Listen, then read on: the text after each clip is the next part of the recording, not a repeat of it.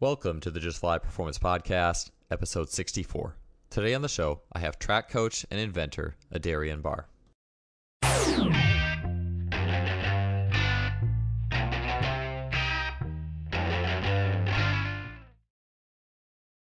Today's episode is brought to you by Simply Faster. Simply Faster is an online athletic performance technology shop distributing items such as the Freelap timing system, GymAware, K-Box, 1080 Sprint, and the SpeedMat. I've gotten many of these items from Simply Faster and can confidently say that they make today's best training technology available to everybody. The Freelap timing system has revolutionized both my practices and my athlete assessments, allowing me to look at the 10-meter fly capability of dozens of athletes in a matter of seconds. It is wireless, compact, portable, and incredibly versatile. The K-Box and 1080 Sprint are fantastic tools for any coach looking to build speed, agility, and implement training scenarios that go beyond the traditional weight room. The 1080 Sprint is being used by great coaches training some of the fastest sprinters in the world, and it truly represents high-performance speed training. I can personally attest that Simply Faster's customer service is second to none. Christopher at Simply Faster responds quickly to queries, and anyone who makes a purchase from Simply Faster is in good hands. If you want to acquire some of the best high-tech training equipment available, stop by simplyfaster.com. That's simply with an I, faster.com. They are the future of coaching technology. Welcome to the podcast, episode 64. Today, I have Coach Adarian Barr, and I'm your host, Joel Smith. Really excited to get you guys this episode. I've been working with Coach Barr for about a year now, just learning from him, attending some of his training sessions, and seeing the results that he's getting with his athletes. For those of you who don't know or haven't been familiar with Coach Barr, known on his YouTube channel or a lot of the people he's influenced in the track and field community, he's based out of Woodland, California, and has made collegiate track and field stops at places like UW Superior, Indiana State, and UNC Pembroke. He's also been active in the writing space on places like Speed Endurance. He's an inventor, having 9 devices to his name, anywhere from footwear to sleds to exercise devices. Adarian's also a USA Level 2 coach in the sprints, jumps, hurdles, and relays. He's also even coached distance. He's a guy who's really has a holistic view. He's done it all. And his unique style is something that really stands out to me. I've been in the field now for 12 years. I'm definitely not a seasoned vet by any means, but I'm not a baby either. And Adarian, he just sees things differently. I haven't met a coach that has the type of insight for human movement and to the depth level that Adarian does. And especially when I think in an industry where it can be common to go to various seminars, be it track and field or sports performance, strength and conditioning, whatever it is, a lot of it's just reiterations of things that people have already been done and different ways of packaging it, perhaps this time with a new insight. I mean, to be honest, that's a lot of my stuff. But Adarian, it's like this stuff is like almost on a whole nother level, or running on a whole different plane in a sense. A lot of it just having to do with how does our human body move innately? Like, what are the keys to getting the best sprint technique? Is it telling an athlete something? Is it telling them to lift their knees higher? Or is the answer coming from somewhere else in the body? Is it the spine or the way the hands are moving, the arms are moving, like what Adarian is going to get into today? So this episode in particular, and I'm really excited after spending the last year with being able to get Adarian on the show today, we're going to go into things like Adarian's background as a coach and athlete, what things that make him different. He's going to talk about his ideas on sprinting and timing in sprinting. So rather than just like giving a cue, understanding like how that cue is going to affect the body's timing and how that works as a whole in speed development. We're going to talk about why a number of common cues, although well-intentioned, certainly don't work, and how to better go about looking at the problem, so to speak, or quote unquote, in the athletes we're working with, rather than just saying, get your knees up, throw your elbow back to 90 degrees, don't have all these crazy rotations in there. Adarian's going to really break it down. And just talk about how to view and coach athletics better. This episode's a little different. I think it's in a good way, and it definitely goes against the flow in a lot of ways. So, there's always some controversy in that, but at the end of the day, it makes us all think. And ultimately, that's just something I really like doing, not only bringing you guys great speakers with great thoughts, but also provoking some insight and some discussion. So really excited again for this episode. let's get to episode 64 with track and field coach, inventor, and movement specialist, Adarian Barr. All right. Adarian, welcome to the show. Thanks for being here today. Hey, thanks for having me, man. Appreciate it. Yeah, it's been so good just kind of chatting with you over the last I don't even know when we exactly started talking. Probably almost a year ago, but being able to talk about all things sprint related, performance related, observe you coaching in person. It's been a great experience for me, and I'm excited to have you on. So really thanks for doing this, and could you kind of kick it all off? People who might not know who you are, your videos are pretty popular, or have been popular on YouTube, things like that, speed endurance.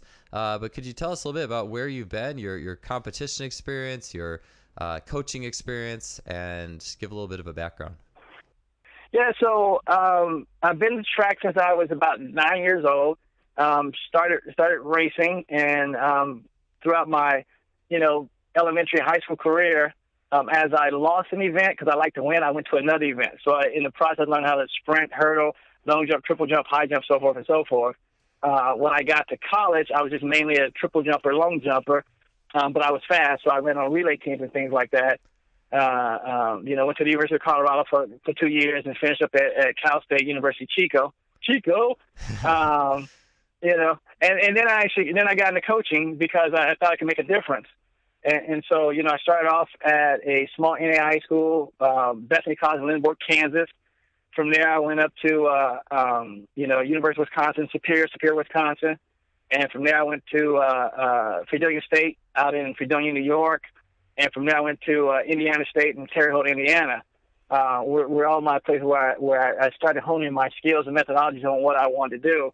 And learned a lot from a lot of people and everything. But like I said, it was just, understanding that the system didn't like difference. They wanted everybody to go along to get along, and that wasn't me, which is why I'm not in coaching now at a university or anything like that. I just wasn't that guy. So once I had left Indiana State, I started doing my own thing and formulating, my methodology, started making equipment, started understanding, what technique really was and all those type of things, USATF level 2 in jumps and sprints and hurdles and all and relays and all that kind of stuff. Level 1 certified, master's degree in kinesiology, spoken at numerous clinics. So kind of a whole, breadth of, I've pretty much done it in track and field as far as the clinics, as far as the seminars and things like that. Yeah, that's great. Yeah, I mean, definitely always enjoy talking to people who've been an athlete, coach, inventor, have been in the private sector, university. It's always great to talk to people who have this wide band of experience. So excited excited to get on to the rest of the show with you, and I think you have so many great things to share with our audience. So one of the big questions I kind of have for you is what makes your system different? Before we kind of get into some of the cues, the common, I guess, truths and cues we're looking to talk about today, what would you say it is that makes what you do different than what a lot of other people, or what everybody else, in a sense, is doing out there for speed building? Well, I think one of the first things I recognize, that I try to recognize, is technique. What was really technique about? I remember Susie Hamilton favors. Every year she would say she's working on her speed work. Every year Regina Jacobs would kick her butt. Now everybody said Regina Jacobs got busted for being on performance enhancing drugs, whatever. But all I know is Susie Hamilton says every year would say she's working on her speed, and every year she moves at the same point in the race. So I'm thinking, like, how's she working on her speed, but she's no faster? So I'm thinking, like, what does she do to work on her speed? And then if you ask most people what they do to work on their speed, they just run it. There's no technique to it. You go, well, how are you supposed to get faster if you don't improve your technique? And so I think one of the first things I try to do is really understand what is technique. And to me, technique has to do with not only what you're going to do, how you're going to do it, but the biggest component is the timing of it. When are you supposed to do whatever I want you to do? If I want you to lift your knee, when do you lift your knee? If I want you to put your knee down, when do you put your knee down? If I want you to swing your hand back, when do you swing your hand back? To me, that becomes the critical part of the technique. Yeah, I think one of the best maybe things I can think of that are along those lines that I've learned from you is just simply like the push. And obviously, sprinting is hindbrain, right? Like, you're not going to be thinking about things while you're actually running. But obviously, in building that technique, the timing of the push, just from what I've learned from you, and then you go and watch sprinters who are really good and see how they time the push, and I'm like, wow, this makes a lot of sense to me. So, and then I guess for readers at home too, or listeners at home, shouldn't say readers, but that push timing being the waiting till the foot is behind the hips to apply for it to really apply that force to the ground, or that would be what you were saying there with the push, correct? Well, yeah, well, even push. I think when we get into when we say push, that's a funny word. It's a really funny word because to me it's like, what am I pushing? Because I always had this thing of like, am I pushing the ground? Because the ground is a megaton rock. How can I push the ground? And I understand that physics opposite equal that if I push the ground, but I don't know how hard I'm pushing the ground. So if I don't know how I'm so to me it just didn't work like that because I never knew how hard I was pushing the ground. And so you go, okay, so I'm back to a timing issue. And yeah, to me, like one of the tiny issues that I deal with now is whatever you want to call pushing, whatever you want to call it, to me, one of the critical timing factors is where is your weight at when you decide you want to push. And so for a timing point, I try to teach athletes to have 95% of their weight in front of their foot when they push. So a lot of people say put the foot behind you, yes. But I'm trying to make sure that 95% of your weight is in front of their foot when it decides it wants to push. And when I say 95%, that means both arms, the other leg, everybody, nobody's behind that foot. Everybody's in front of that foot. So because if opposite equals is happening at a rapid rate, then that means the ground's going to push me back. So by the time the ground pushes me back, I want to make sure that 95% of my weight is in front of that push. Yeah, as a high jumper, I definitely know what it's like to not do that, like to push the ground up to a fault almost. Right. That's So like I said, and that's one of the things we talk about when people say, a lot of say push, but that's a hard word for people to visualize because everybody has a different idea of what push is. Yeah, it might mean different things to different people. It's a really tough word. Yeah. So it becomes a really tough word, and so for me, that's why I was like, well, the ground's supposed to push me back. So you start working through something like, well, the ground's supposed to push me back. And then you go, okay, well, if the ground's supposed to if I push, the ground push me back, then, it becomes that thing. And then I started saying, okay, well, I got into the leverage system, and the foot's the fulcrum and all that kind of stuff. And so then it started making sense to me to say, well, the same thing's happening. If this is the lever, then where do I want the weight at by the time I start pushing on this lever? I want all the weight in front of the fulcrum point. Yeah. If I'm trying to push something, I don't want the weight at the top of the handle. That's too hard. I want the weight way out there.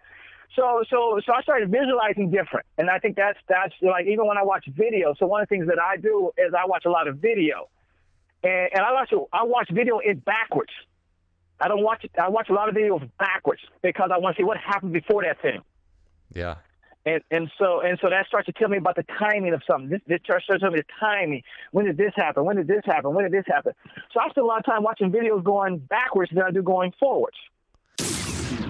You're listening to the Just Fly Performance Podcast, brought to you by Simply Faster. Yeah, real quick too with the push. Actually, I did want to ask this before we kind of get into some of the other technical aspects of sprinting, and a lot of it too. And the things I appreciate talking to you is you really make me think about everything I've ever been taught about running or sprinting, and not just taking it at face value, just because the powers that be said that this was how you do it. Right. But and it's just so much fun to watch like the elite athletes, especially ones who haven't been coached that much, and watch how they do it and how they often do it so well, like compared to the people who are so coached up or so say. But how do you because we were talking about this too. But good sprinters tend to get their knees up well. Not that you can necessarily say get your knees up and it's going to magically make people good, or it's probably going to do the opposite. Right. But how do you because I know people are out there saying, oh, the top speed, you have to have good front side mechanics. You have to have good negative foot speed with the foot hitting the ground. And most of the force is happening early in that phase. But then obviously, yes, you look at the video, probably the back end of the video, and you see that angle of push, and the really fast guys have it.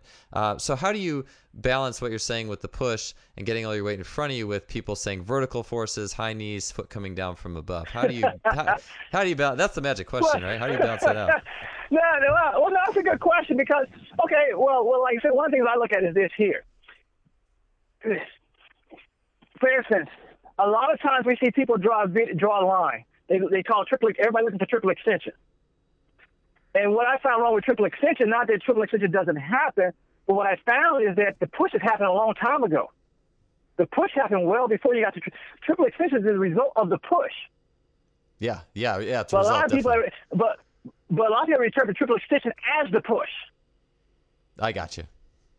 So see what I'm saying? So if you interpret triple extension as the push, you're well behind it. Your timing is off, well off.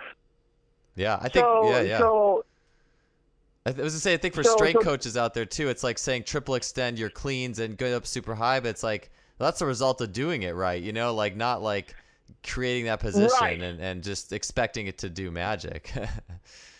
Right. So that becomes a thing of, but what do we see? We see everybody draw that straight line. We're looking for a straight line from the ankle through the shoulder. All the way through we're looking for these lines. But that line is too late in the process. And the other thing too is, how do you get there? See, we're still talking about how do you get your straight line. I don't know how you got your straight line. I see a straight line, and so nobody's telling us how do you get to the straight line. How do you get to triple extension? And so it's one of those things that we start talking about. How do we get there? And so we talk about elite athletes.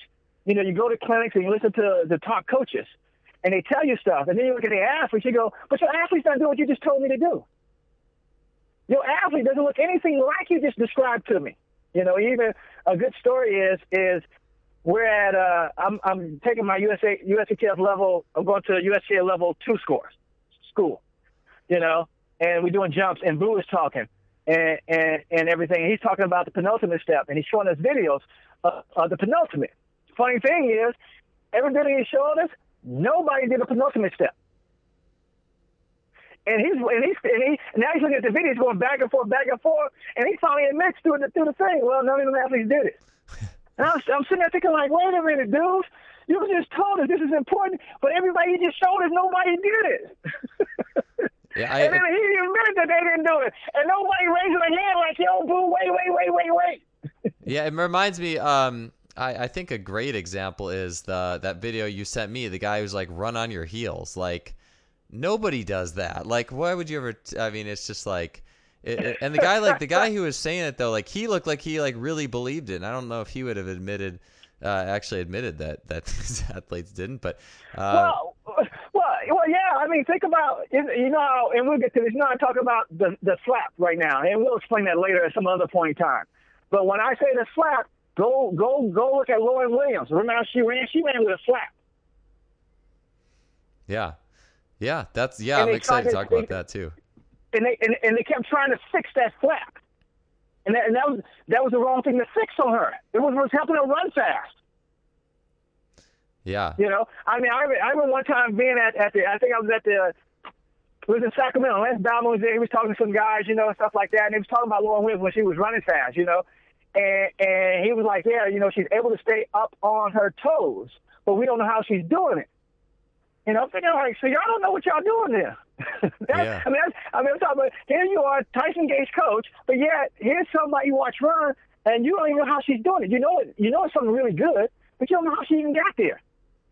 Yeah. So what you're kind of saying is maybe like people talk about how high the knee gets in good sprinting, but not everyone who's really fast will always get that knee that high. I know, like on the high school level, I was doing a podcast before with Chris Corfus. We were talking about the two guys that were 1 and 2 or so at the Illinois state champion run about 10:40, and those guys didn't get their knees very high. They were just kind of like bouncing along the track with good feet and those types of things. I'm sure their pushes were amazing.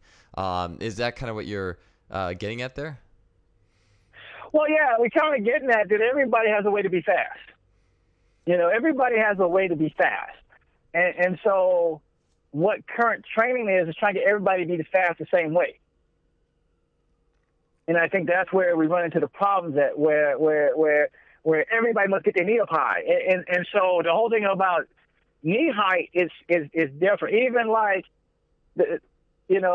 what we need to look at is the athlete that's running fast. Let's take a Usain Bolt, or let's take whoever, Tyson Gay, let's take whoever, or even a high school kid that runs 11 seconds that's beating a high school kid that runs 11.5.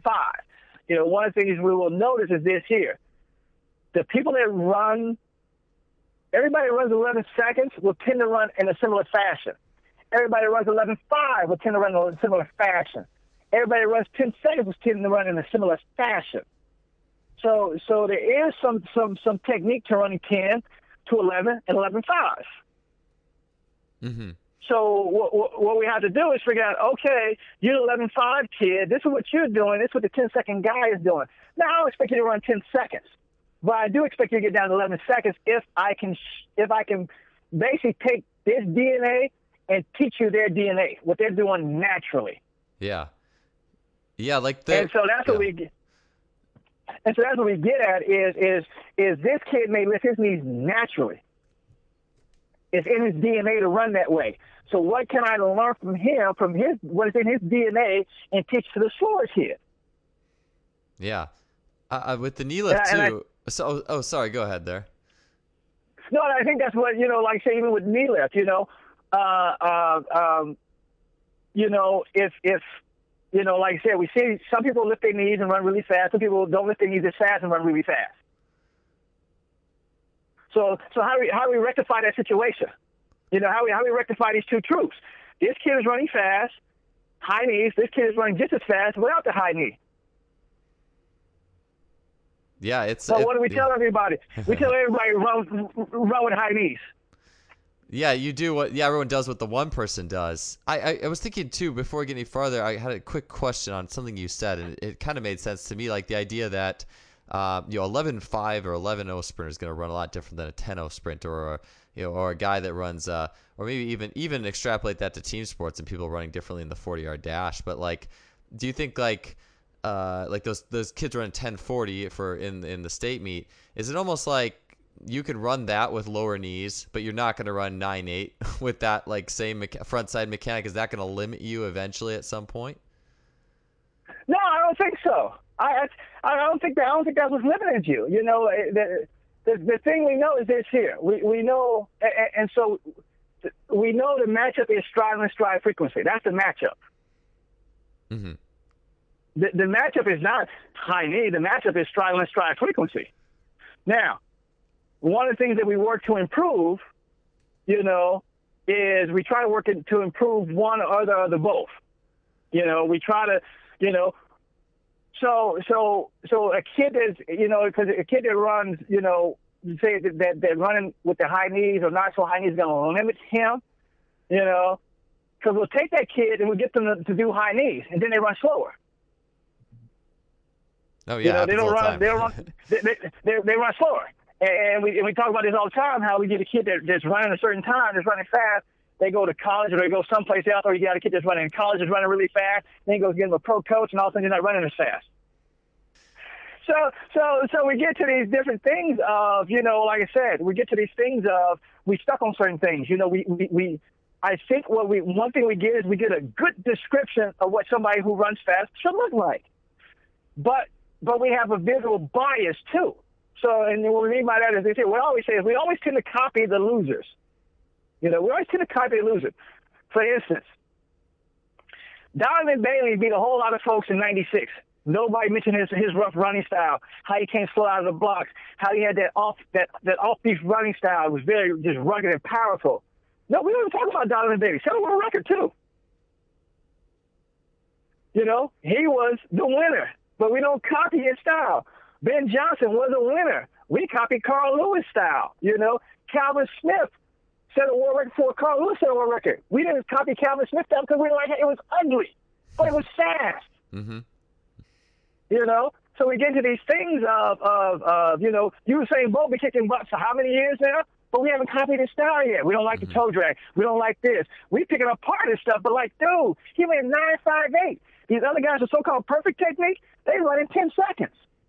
That is a good point, and that's one of the things that if that's one of the main things that I've kind of grabbed from you is look at the best people or the old school people who ran fast where no one was probably even telling them what to do, or all these kind of cues that are floating around there is accepted as optimal, and watch what they did. And oh man, you just get so much out of that. It's just, and as well as too, like understanding the rotational components of movement and how that's so critical.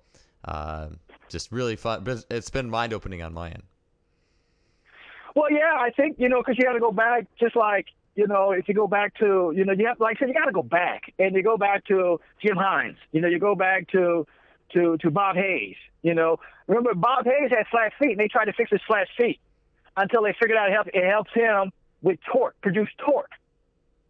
They tried to, this is the fastest dude in the world at the time, the fastest dude in the world, they tried to fix his flat feet. And then they go, oh, it helps him produce torque. That's the reason he's so fast, because of his flat feet. But wow. You know what I'm saying? Yeah, wow. it's like people just, I don't know, for some reason people always feel like everyone wants to fix something. Like you want to feel like you fixed something and feel good about that. But it's like the human body is pretty darn good at not needing to be fixed in a lot of scenarios. Right. Well, that's what we call coaching now, is fixing things. I mean, everything like, I remember talking to a volleyball coach. I'm talking to a volleyball coach. And I said, hey, I got this device, these insoles that you can put in your athlete's feet, and they'll jump better. You don't even have to teach them how to jump anymore because the body will respond accordingly. We argued for 20 minutes about how he felt like you had to teach him how to jump. And I'm trying to explain to him, I said, but wouldn't you rather teach him something else about the game of volleyball? Wouldn't you rather just skill him better in the game of volleyball than try and spend your time teaching him how to jump? He thought his coaching responsibility was to teach these guys how to jump. Yeah, apparently probably hasn't watched all the like street dunkers who are getting their like necks over the rim, who haven't had a jump instruction in their life and are doing it. I watch those guys. Like I people call me the jump guy, I guess, or some people might, I don't know. But I mean, that's what I do now. I just watch those guys, like, and no one coach them. I mean, it's like you kind of watch. I know you watch animals and things like that to learn more about their movement. And right. no one's coaching birds, and no one's coaching the cheetah. And so. Right. Well, I mean, that's like my favorite story I tell. One of the stories I tell is like you have this eagle up in a nest, and the parents go away, they come back, and they give the thing some food. They go away, come back, they give the thing some food. They go away, come back, give the thing some food. Then they go away one day, don't even come back. So now, what has this bird learned? Nothing, except somebody brings it food. All of a sudden one day, nobody comes back. It learns what? I need to get out of this nest. It learns what? I need to fly. It learns what? I know how to catch a fish. I know that cat angle, when it stretches claws out. I know all this stuff. It's an amazing feat. Mm-hmm. You know?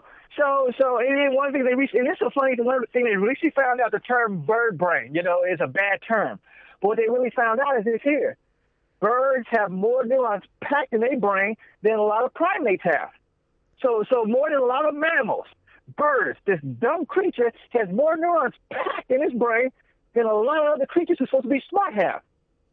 Yeah, that's fascinating. Flying is a complex task. You gotta have a good brain to fly. Mm-hmm. Think about that. The wind, thermal lift, how to draft, how to do this, how to dive, how to land, how to take off.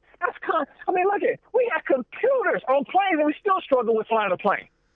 Oh, yeah. Yeah, subconscious brain is so much better than what computers can do. Yeah, but the bird is the dumb one. You know what I'm saying? The bird is the dumb one. but movement literacy through the roof. Hey. You're listening to the Just Fly Performance Podcast, brought to you by Simply Faster. So, can we so with the whole knees up thing, can we maybe, I would like to move to a few other areas of cueing that people like to seem to, harp on their athletes with, and probably, and the athletes, like you said, the athletes probably forget it when they, if someone said get your knees up, like I've had the football players who would come up for track, and people would be saying to me, other coaches would be like, oh, you need to tell that kid to get his knees up, and I'm like, I'm pretty sure he's not going to run very fast if I keep harping on him for doing that, or he's just going to say, forget it, I'm just going to run in the meet. So, basically, like, kind of, if you were to conclude, if you were to maybe give just like a few key pointers for people to kind of think about before they say, hey, get your knees up or whatever, or just to not say it, I guess. Right. I mean, what would you conclude that little cue and idea with? Well, okay, well, I'll put out there that I don't like cues. I really don't like cues because I think cues have supplanted instructions. I like instructions, and the difference is this here. As I get into this story, the difference is this here. I'm going to teach you how to jump high versus cueing you to jump high like you're trying to grab a coconut out of a tree. And I think that's where the problem with cueing is. Jump high like you're trying to grab a coconut out of a tree. I haven't taught you anything.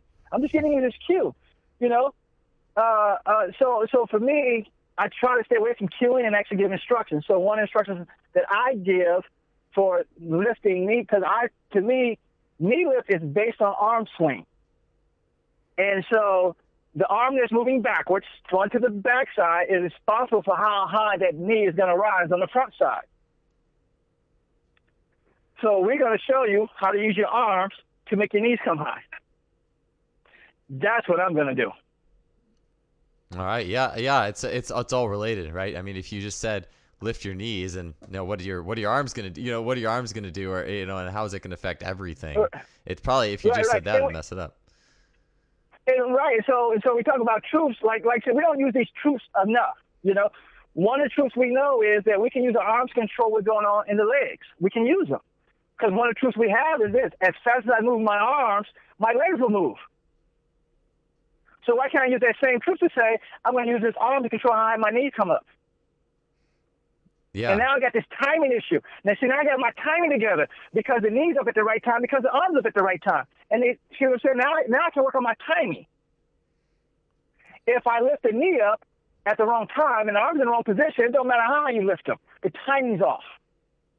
Yeah. It throws the body. There's so much more like processing the brain has to do too in that situation. Like, oh, quick, got to put this limb here to balance this knee, and then Yeah. So even like one of the things, like in long jump, like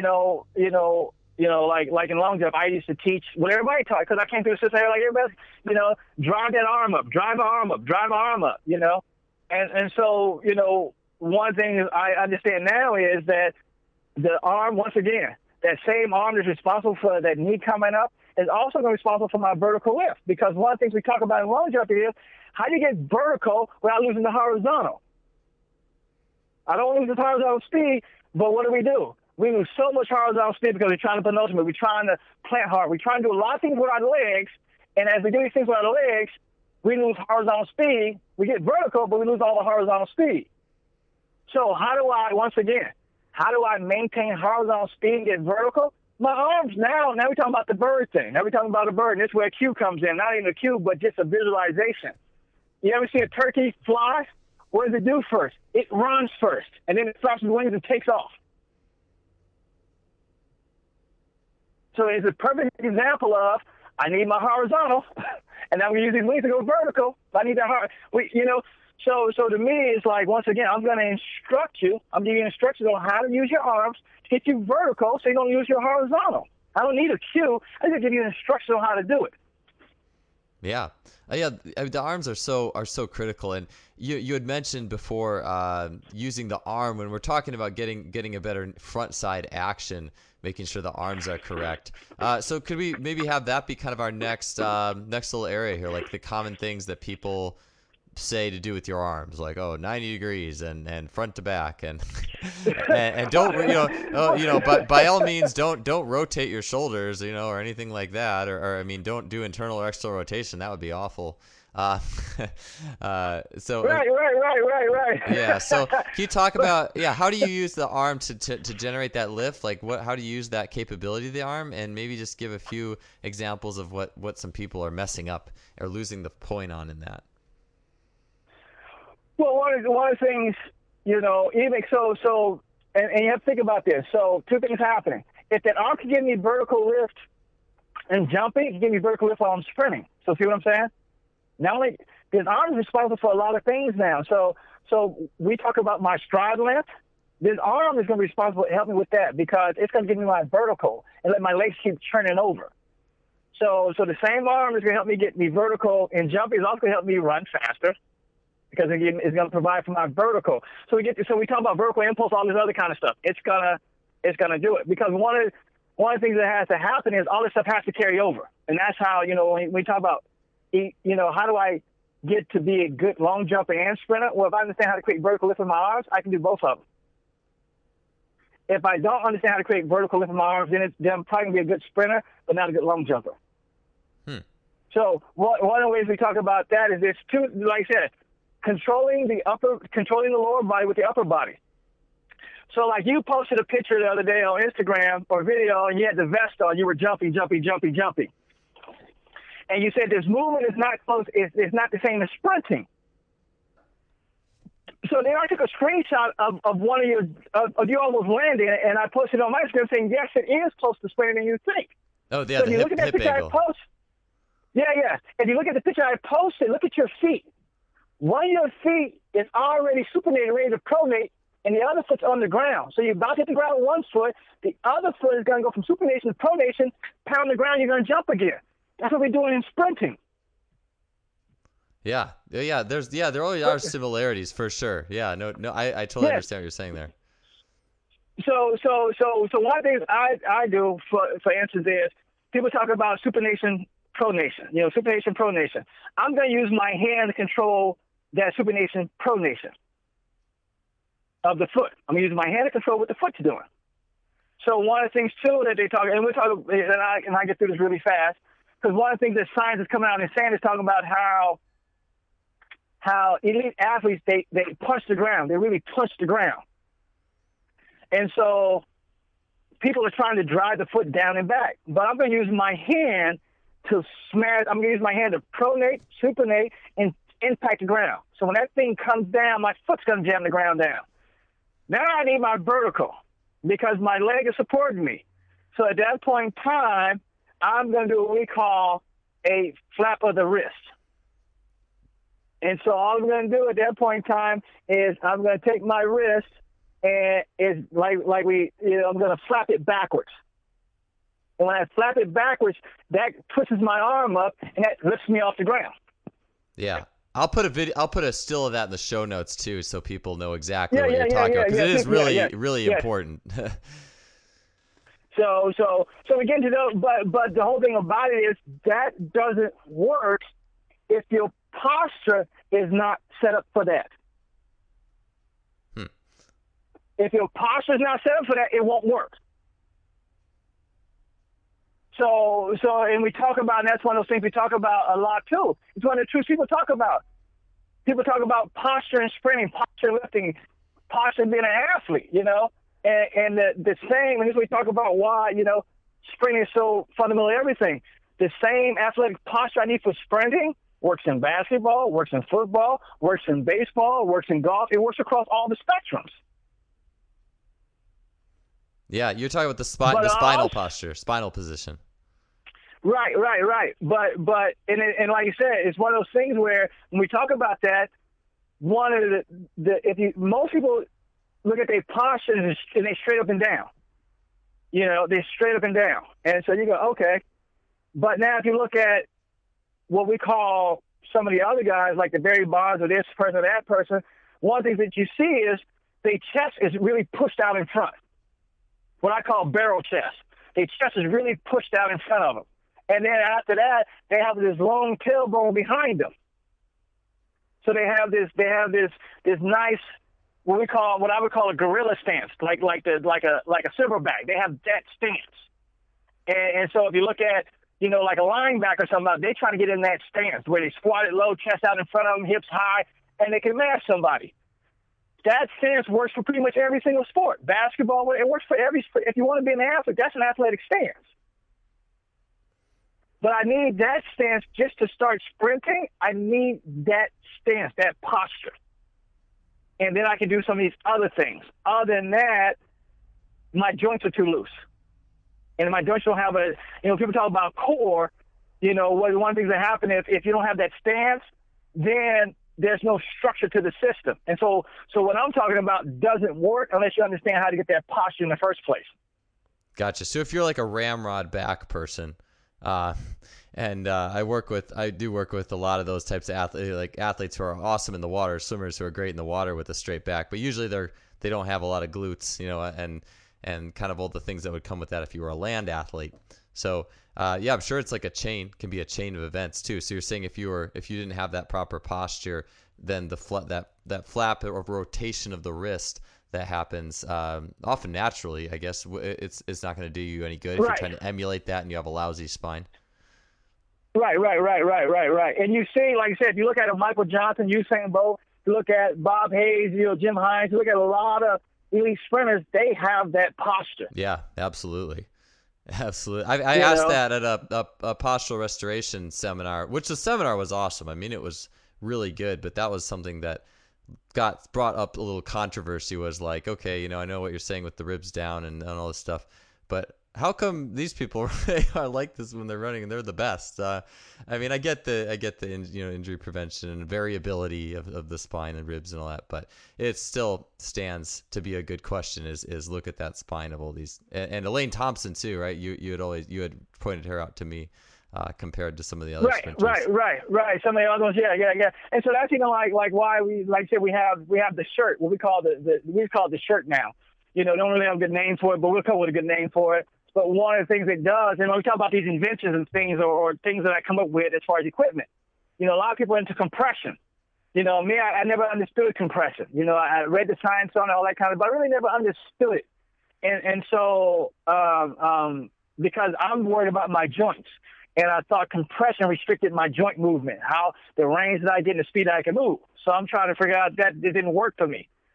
But one of the things that, because of that, we came out with what we call the shirt. And one of the things it does is it puts you in that position. And that's when, like I said, that day you were triple jumping, you had it on. All of a sudden your arms, your shoulders, your chest, everything just open up, and your hips just open up because you had that posture all of a sudden. You're listening to the Just Fly Performance Podcast, brought to you by Simply Faster. Yeah, it just, everything felt more fluid, more like spring and force to being able to deliver on the ground. And it's reflexive. It's not like you're thinking about it. You don't like think about stomping the ground harder or something. It's all like loose and feed forward kind of. It's really, it was really, really cool feeling there. Amazing when the posture is in the right place. Right. So when your posture was right, it was less for us to teach you. Things are started happening. Yeah, the body will figure it out. It's like, oh, this is cool. I can work now. Right. I can work. I get what you're trying to do now. Yeah, I get what you're trying to do now. Okay, let's go. So, and I think that's what I try to do more than anything else, is I try to set the body up so it understands what you want to do. Yeah. And then we'll do what you want it to do. Yeah. Versus not setting the body up and trying to force it to do something that it doesn't understand. Yeah. So question 2 with the spine, and maybe I've asked this before, and I don't know what the exact answer for this is. Obviously, there's dealing with people's spinal rigidity isn't the easiest thing. I mean, I have athletes who have like back issues, and the weight room, their spines are crazy rigid, and it's hard. It's not easy to change. So like an athlete like a sprinter who has probably like a more rigid type spine, maybe someone like Tori Bowie is a good example. And I would doubt that she was coached to run with that rigid of a spine, but or someone who's like pretty stiff and has that problem getting there. Is there outside of like the shirt, which is that quick? It's like that highway. Right. Is there any other things like people can do in looking at that posture and trying to create that posture? Yeah, stop breathing through their belly. Diaphragmatic breathing's killing folks. Yeah, it's good for parasympathetic state, but yeah, I learned that in the posture restoration. Like too much of a good thing can not be the best thing. So yeah, because I mean, think about this. Once again, just like we talk about the holding the breath and things like that. If you set up in the posture, breathing is automatic now. And the body will hold breath under that tremendous pressure. The body will hold breath and release breath as necessary. But if you sit up in that posture and breathe through the belly, everything relaxes. All whatever you were trying to do, the structure, the integrity of the structure is just gone now because you breathe through your belly. Yeah, it's almost like the So that becomes a thing, and like I said, that's one of those things that people have been taught to do. It's like, But if you have that posture, everything's done through your chest. Your chest will expand to let air in and collapse to let air out. It's automatically done as needed. But you have, like I said, so to me, it starts, I need this posture. With this posture, so many things we don't even have to teach anymore. It's just going to happen. Yeah. If that's good, it's like, it's kind of like the linchpin. It's like, if that's good, it empowers the brain to figure it out. Right. Yeah.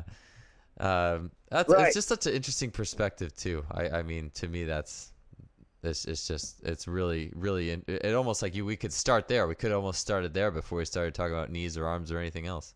Right. Because if the posture right, knees come up, everything just kind of happens. But once again, we didn't like Michael Johnson's posture. Mm-hmm.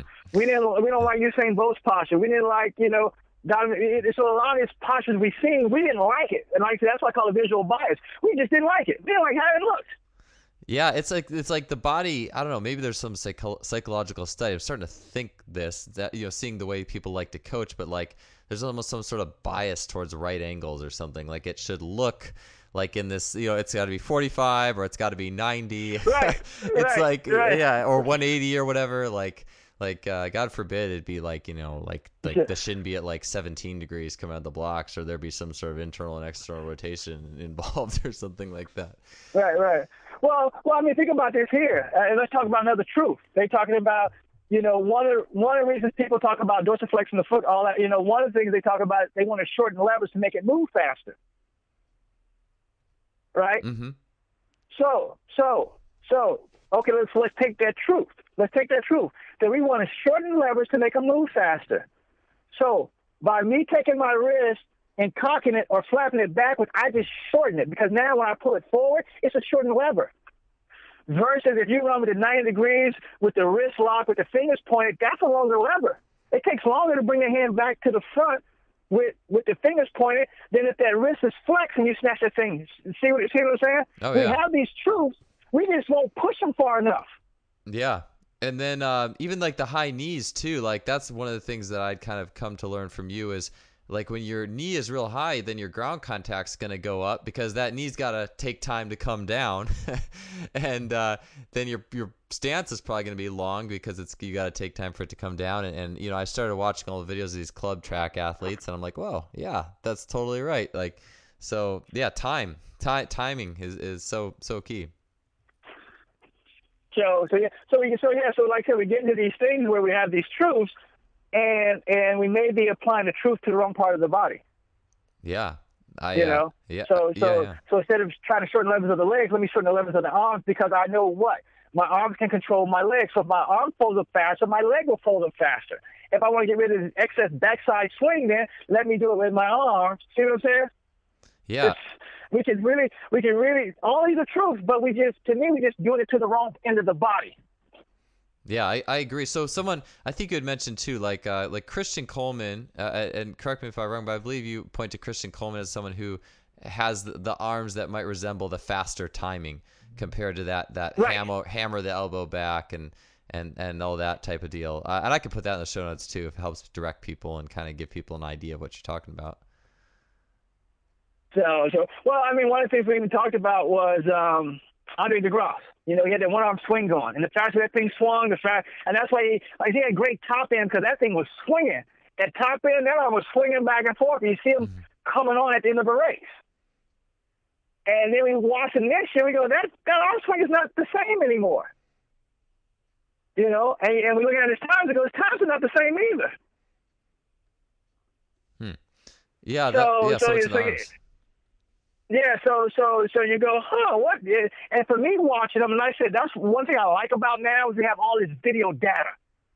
So we see, a guy, one thing about Usain Bolt that we don't have is we don't have a lot of data before 2007 of them. We have 2007 on. We have all of that. But the pre-2006, we don't have a lot of data, video data to say, this way it looked like before, this way it looks like afterwards, you know? So, but now we have this data, so when somebody runs faster, we can go back and say, okay, this is what he looks like when he was running 10 seconds. This is what he looks like now when he runs 9.5. You know, we can compare and contrast, say, okay, I see what the difference is now. This one really made a difference. This didn't make a difference. Yeah, I was just doing that not too long ago, watching Usain Bolt actually, like his head and neck now versus when he was running 9:58 kind of, and yeah, it's just interesting, like to see the same athlete, but before and after and those types of things. So yeah. Well, it was funny watching what's her name? Shelly Ann. Watching Shelly Ann Fraser run, one of the things about her was I see some of her races where her right foot's up front in the starting blocks. Some races where the left foot is up in the starting block, and she runs the identical time. It's like, that's kind of cool. Most people can't do that. Now, did she know? I don't know. But I just know, like, on this race, that foot's up. On this race, she ran the same time. So she can start with either foot forward. Didn't matter to her. You know, they'd call that the terminology people would call that robustness. But I don't think you have to know that to know that she's a good athlete. Yeah. Now I don't even know if they even noticed. You know what I'm saying? I don't know if anybody even noticed that. Even if our coaches have noticed that, I don't, you know, because I don't think people pay that because we have all this data in front of us, and I don't think we're paying attention to it. It's so much video data out there to tell us a lot of stuff, but I don't even, because if you see athletes start, you just see them start, you go, okay. But you go, hey, she got the other foot up this time. It ran the same time. Okay. So, but that's one of the things I like about now is we can actually go back and say, hey, this is what he was doing before. Now, was it intentional? Who knows? But all I know is we see the change, and we see the change in time. Yeah, it's fascinating stuff, and yeah, you learn so much. I mean, and I honestly, as you're even just talking, I keep thinking about, like, you know, how those of us who learn because we and no discredit to the teachers, that the great teachers of our sport, you know, but I mean, at the end of the day, and where I've kind of gone to is through learning from you, is just looking at the people who are the best, and watching them in, like, intense detail, and watching different, you know, just watching a bunch of different athletes in intense detail. And it reminds me even of what Lee Taft, who I've had on the show too, speed expert from the Midwest, and I think he was like the same thing. Like he just started watching really good athletes, how they innately moved, and that's where it all comes from. Right. Well, I mean, think about this here. Think about the high jump, you know, and it cracks me up that Dick Fosbury, I never seen him speak at a clinic on high jumping. The guy that invented the flop is not presenting. That doesn't make sense to me. The guy that invented something is not presenting. But we listen to all these other experts on high jump, except the guy that invented the thing. Yeah. To me, that's crazy. Maybe no one would be lifting their arms up like he did. Just have that jumping with that, like.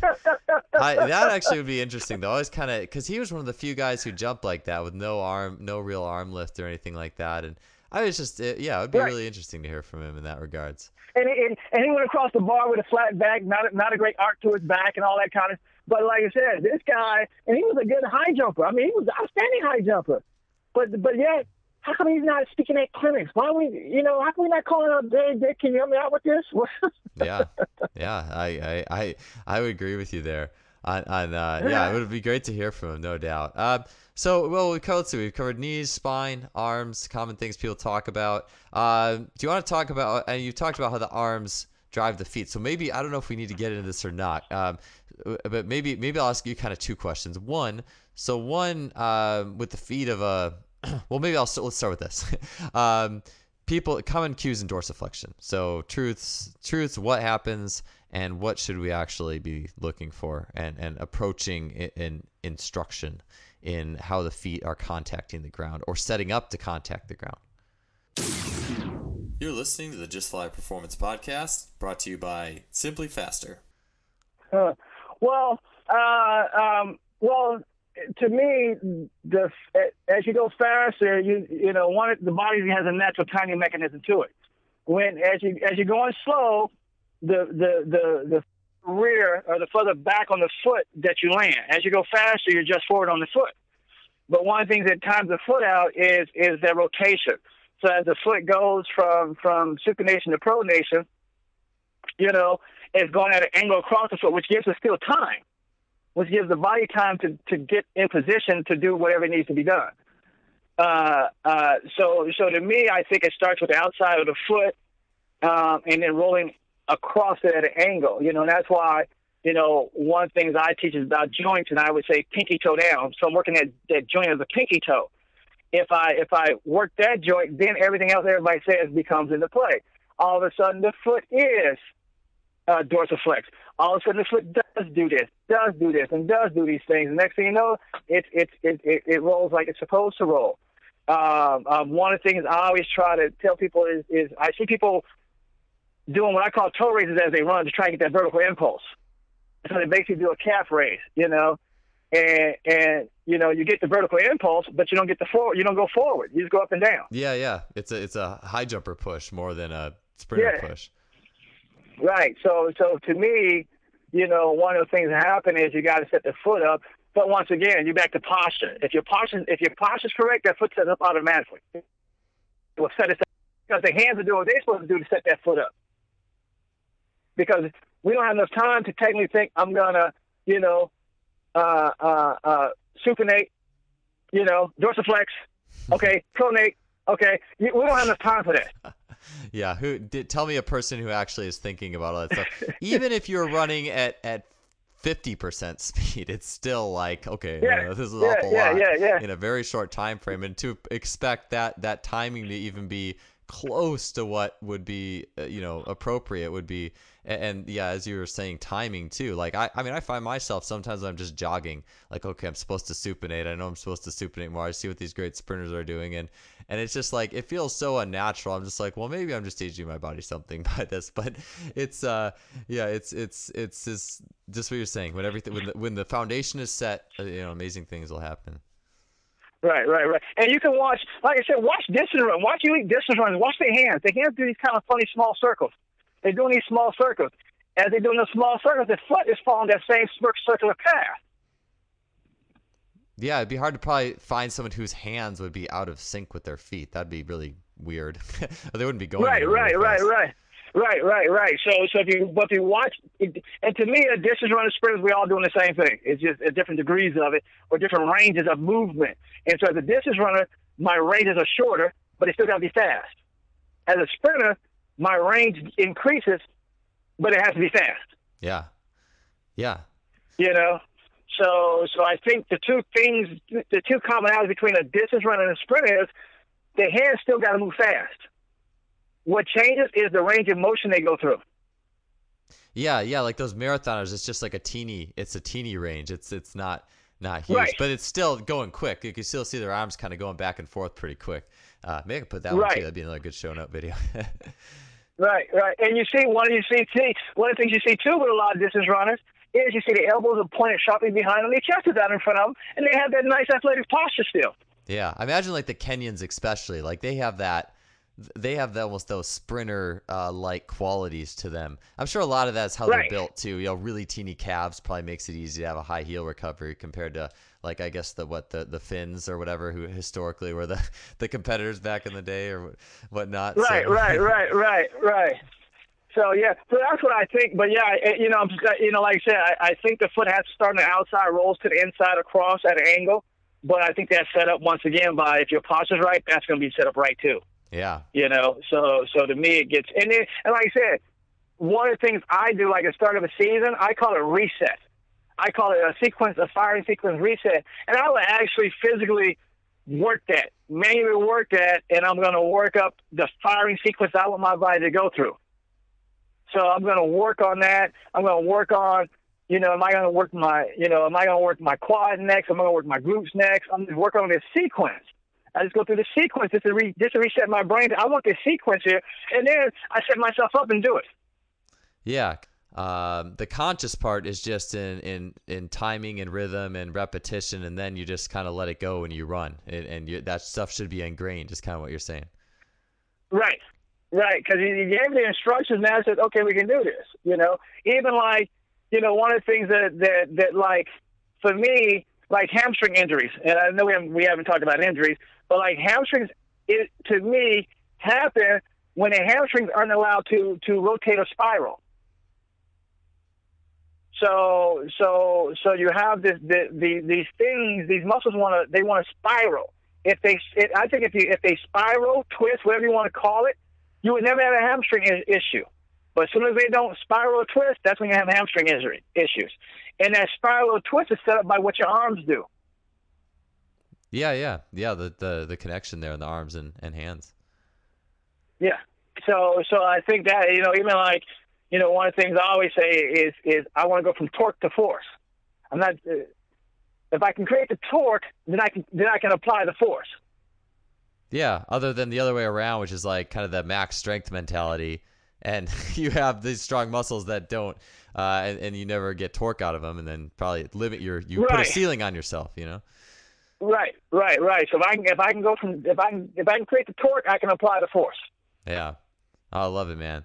Well, that's great, Darren. I'm sorry, I kind of running out of time for the podcast for today, but oh no, like I said, that's a lot of stuff, man. Like I said, we could talk for a long time, but I think that covers, like I said, one of the things that one of the things I like to do is watch video backwards, and I watch, see what came first. One of the other things I deal with is timing. When did this happen? When is this supposed to happen?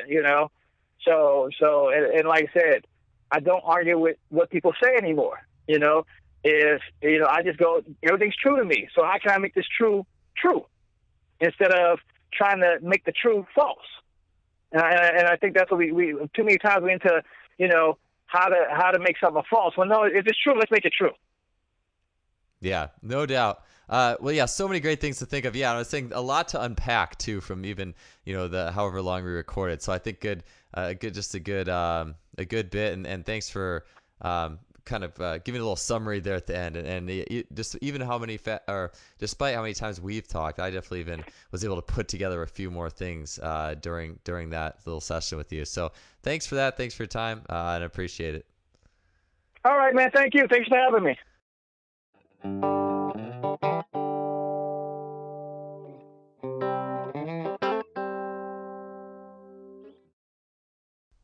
Thanks for tuning in today. Appreciate you guys spending time listening to this podcast. And I've just been so excited to bring you all such amazing speakers with just such an amazing breadth of knowledge. I can't tell you how much I've grown since I've started doing this thing as a coach myself. So if you've been enjoying what we're doing, please hit the subscribe button on iTunes. Leave us a rating or review. We totally appreciate it. And we're just trying to get our message out to more athletes, coaches, and trying to just get people more information and to think in a new way about what they're doing. And that joy of coaching is just finding that way, solving that problem. And we really are I'm happy to be a part of that. Don't forget to visit our sponsor, SimplyFaster.com, suppliers of high-end training technology, KBox, GymAware, Freelap timing system, which is just an amazing piece of equipment. If you don't have it, it is just something that can really change your sprint and speed practices. No doubt. Just a great blog. And also for you U.S. customers, a lot of this stuff is you're going to get it cheaper than going from the direct sellers just because of shipping. So definitely something to look at. Consider that. SimplyFaster.com. We'll see you guys again next week with Mike Boyle, Boyle Strength and Conditioning. Really excited for that episode. And again, just so blessed on mine to have these great speakers, contributors, and guests. So we'll see you guys then. Have a wonderful week.